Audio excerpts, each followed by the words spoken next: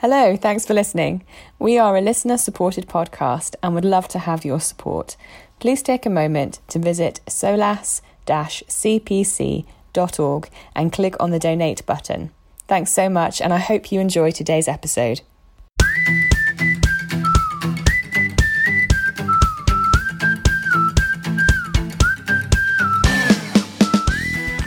Well, hello and welcome to Pep Talk, the Persuasive Evangelism podcast. I'm Andy Bannister, the director of the Solas Centre for Public Christianity, based in Scotland. And as ever, I'm joined by my wonderful and energetic co-host, Christy Mayer, all the way from the other end of the country, from London. Christy, how are you doing down there today? One introduction. I am so well, Andy. Do you want to know why? Why are you so well, mate? Because our next guest, while we aren't talking about this, his PhD work and focus is also on the same PhD kind of work and focus that I'm focusing on. Isn't that cool? That is very cool. And just listeners, to be reassured, I have warned Christy, if she starts talking about her PhD with our guest, who I'll introduce in a moment, I'm cutting her off. So on to our guest. I'm hugely excited, actually. I'm always hugely excited. But I'm very excited that we've got joining us all the way from British Columbia, in Canada, Andy Steiger. Andy, welcome to Pep Talk. Great to be with you. Thanks for having me on the show. Well, it's especially a pleasure, Andy, because you and I go quite a way back. I forget when we first met. I think it was 2010 was when we first met in Vancouver, I seem to recall. Oh, I remember because my wife was with us. If you remember, we were in Granville Island in Vancouver, and my wife said that you and I could never hang out again because we wouldn't stop talking. So this podcast could be a problem. It could be a long podcast. Well, Andy is the director of Apologetics Canada, and you can find them online, apologeticscanada.com. And Andy and I got to know each other when I was with RZIM for American listeners in Canada for 6 years, and it was a delight watching the ministry that you built and the work you did, Andy. But you know, so many things. But one of the things that brings you to the show today is you have finished a book, right? You've got a book coming out pretty soon. What's the title? And in a very brief nutshell, what's it all about? Yeah, I have a book coming out in September with Zondervan called Reclaimed: How Jesus Restores Our Humanity in a Dehumanized World. So this is a project that I've been working on for a number of years. It started with a film project I did called The Human Project, and deals with four major questions that are essential to our humanity. What is human? What's the value of human life? What leads to human flourishing? And how should humans live? So the way that the book is structured, there's 8 chapters. So each question gets 2 chapters. So one chapter will address the questions such as what is human from the perspective of our secular culture that has removed God. So where does that lead us? And then the next chapter would say, okay, what happens when we put God back into the equation, if you will? And ultimately, the book is just talking about how Jesus humanizes and how important our belief in God is, how important our relationship with Jesus is. I'm so looking forward to this book, Andy. The thing that kind of stood out to me as you were reading out the title and some of the chapter headings is, how do you think the world actually dehumanizes us? So like before we get on to how Jesus humanizes us, you mentioned the secular culture without God leaves us in pretty dark places. What are those places? How does the world dehumanize us? Well, in the book, one of the things that I do is I use a lot of stories of just modern day examples. So the book begins with modern day examples of dehumanization, but then it also has in the chapters historical examples. So it's one of those things that we see has been a part of our history for a long time. Humans are really good at not seeing each other's humanity. And the challenge is, both historically and presently, is that when we don't see each other correctly, we won't treat each other correctly. And so this was something that was really profound for me in my research, was to see how important it is and that we see one another correctly. And particularly when you look at our humanity from the Christian perspective, this is one of the things I love about being a Christian. This is something I say quite a bit, that I love my faith because it instructs me in ways that I don't find anywhere else, particularly in this subject, how to actually see a human being. Yeah, what I find interesting as you answered that, Andy, and as I as I read the book, and as you and I have actually talked on this one before, it's long intrigued me that if, in a sense, if you throw God out, you don't just lose God, right? You lose human beings in the process, or as a side effect of that to some degree, right? That yes, and that's ultimately what I argue on each of those questions is that when you lose sight of God, you will lose sight of your own humanity. You'll lose sight of others' humanity. So I think it's really interesting that when Jesus is asked the big questions, and he's asked repeatedly a Jewish way of asking, what's the meaning of life? And when you're reading the Gospels, you see this over and over again. They'll say, Jesus, what's the greatest commandment? Or what's the most important thing that to know? And Jesus answers repeatedly the same way. Love God, love people. He answers with the Shema from Deuteronomy chapter 6. Love the Lord your God with all your heart, mind, and soul, and love your neighbor as yourself. So it's interesting to me, that it's constantly pushing back to this idea. Make sure that you love God or see God correctly. And then how that informs the way we view ourselves. You also see this, by the way, with the 10 Commandments. The first 4 are all about your view of God. And I used to think, that was kind of weird. I'm like, does God have like an identity crisis going on or what? Like, why is it so important that I see God correctly? But the more you begin to think about that, you realize, well, if I'm made in God's image, then the greater my view of God, the greater my view of humanity or myself. So it's absolutely essential that we see God correctly if we're going to see ourselves correctly as image bearers. That's so profound. I mean, how do you connect those 2 points together, Andy? In that, how do we see God correctly so that we can see ourselves correctly? What is there a process or a way of doing that you encourage readers? Well, that's such an important question with regards to how do we see God correctly. And one of the things that I think is so interesting, particularly as you read the New Testament, is Paul keeps pointing to Jesus. And you see this in Colossians 1:15, where Paul says the Son is the image of the invisible God. So in other words, if you want to see what God looks like, look at Jesus. And you see this with the book of Hebrews as well, as the author of Hebrews begins the book by saying that Jesus is an exact copy of God. Like, he's a photocopy. If you want to see what God looks like, look to Jesus.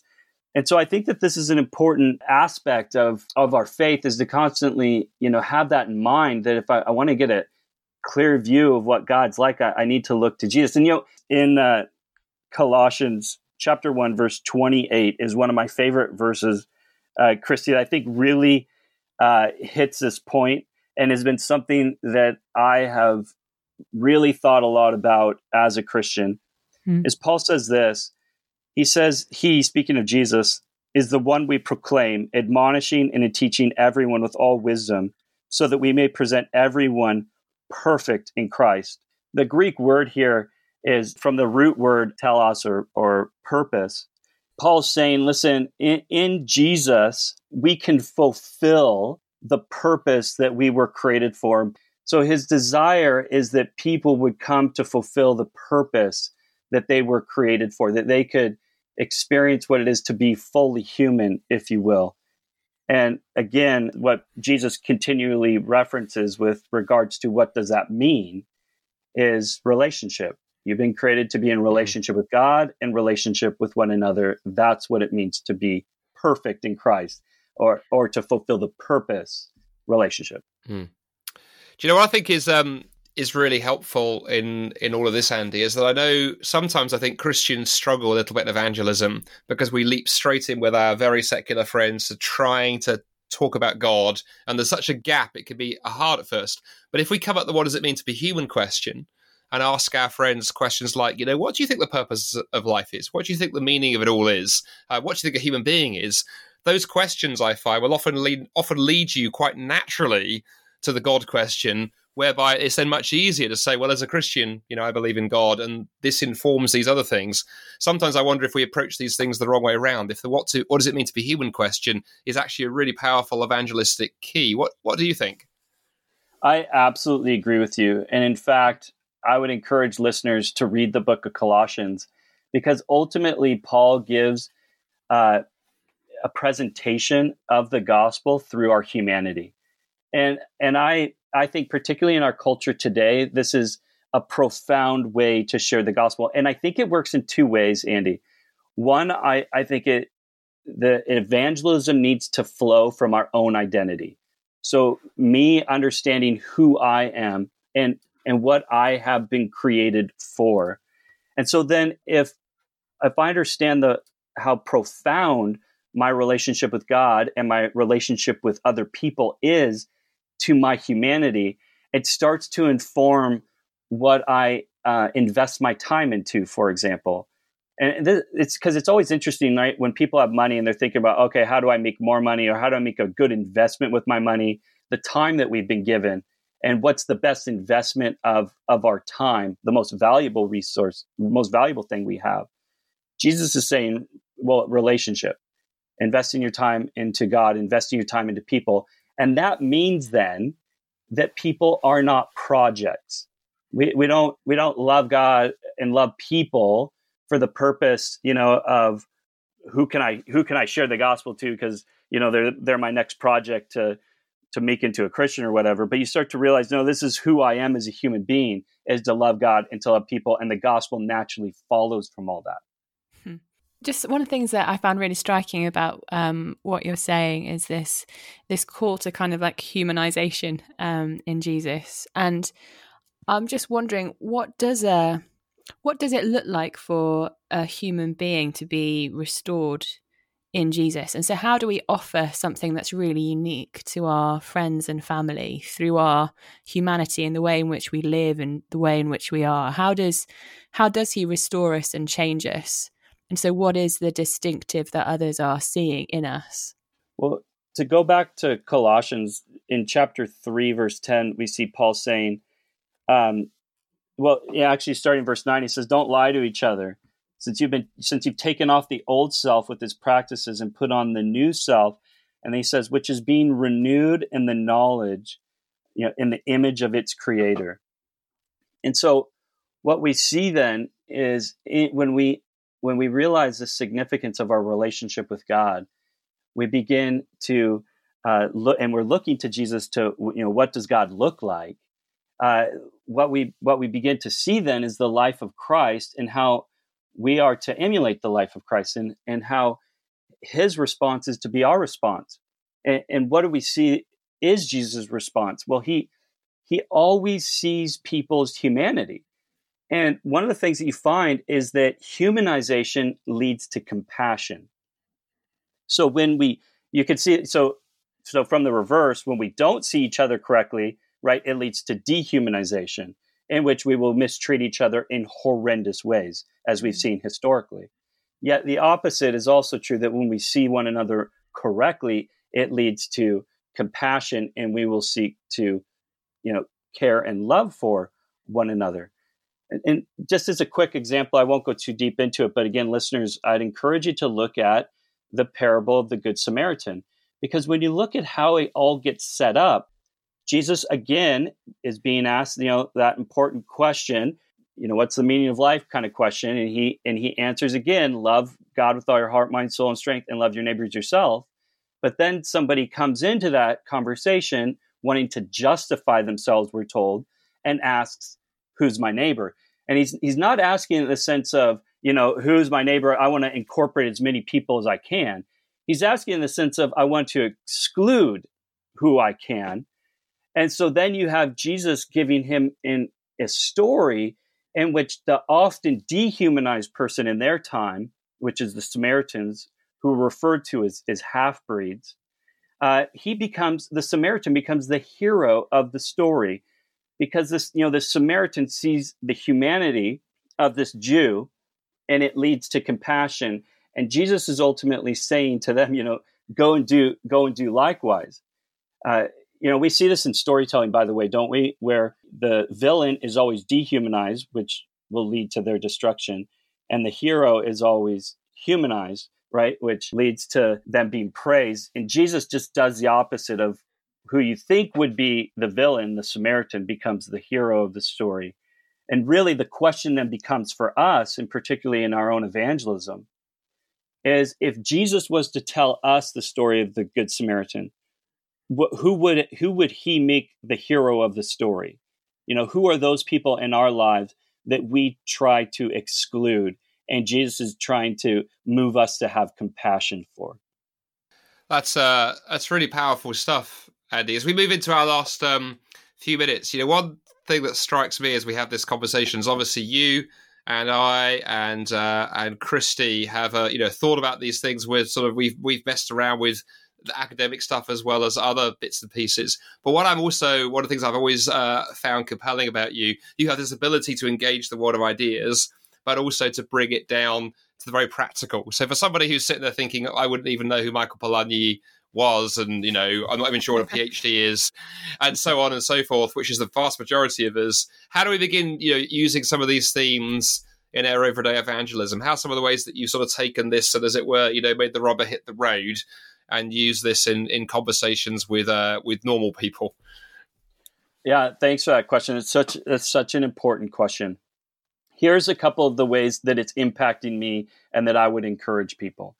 First is, if I really grasp hold of this idea that I am made for relationship with God and people, I think we all have to ask ourselves the question, do I live as though that's true? Is my relationship with God and my relationship with people, is that a priority in my life? And this is one of the reasons why I would argue that church is so important.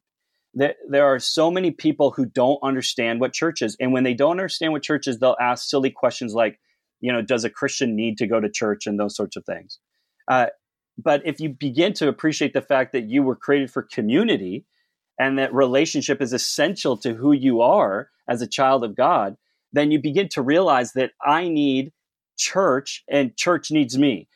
There are people at church that need, relationship with me, and I need relationship with them. And that this is a key aspect of what it means to be a human being. It starts to change the way that you live. So now community becomes a priority in your life.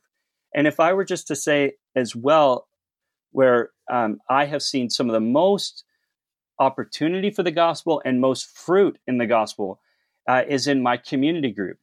Again, my wife and I, leading a community group is absolutely essential to us, because again, I think that being in community is what we've been called to, and it's what we are and what we need. And so in our community group, which we've led for many, many years, I could tell you story after story of people that we've invited into our home.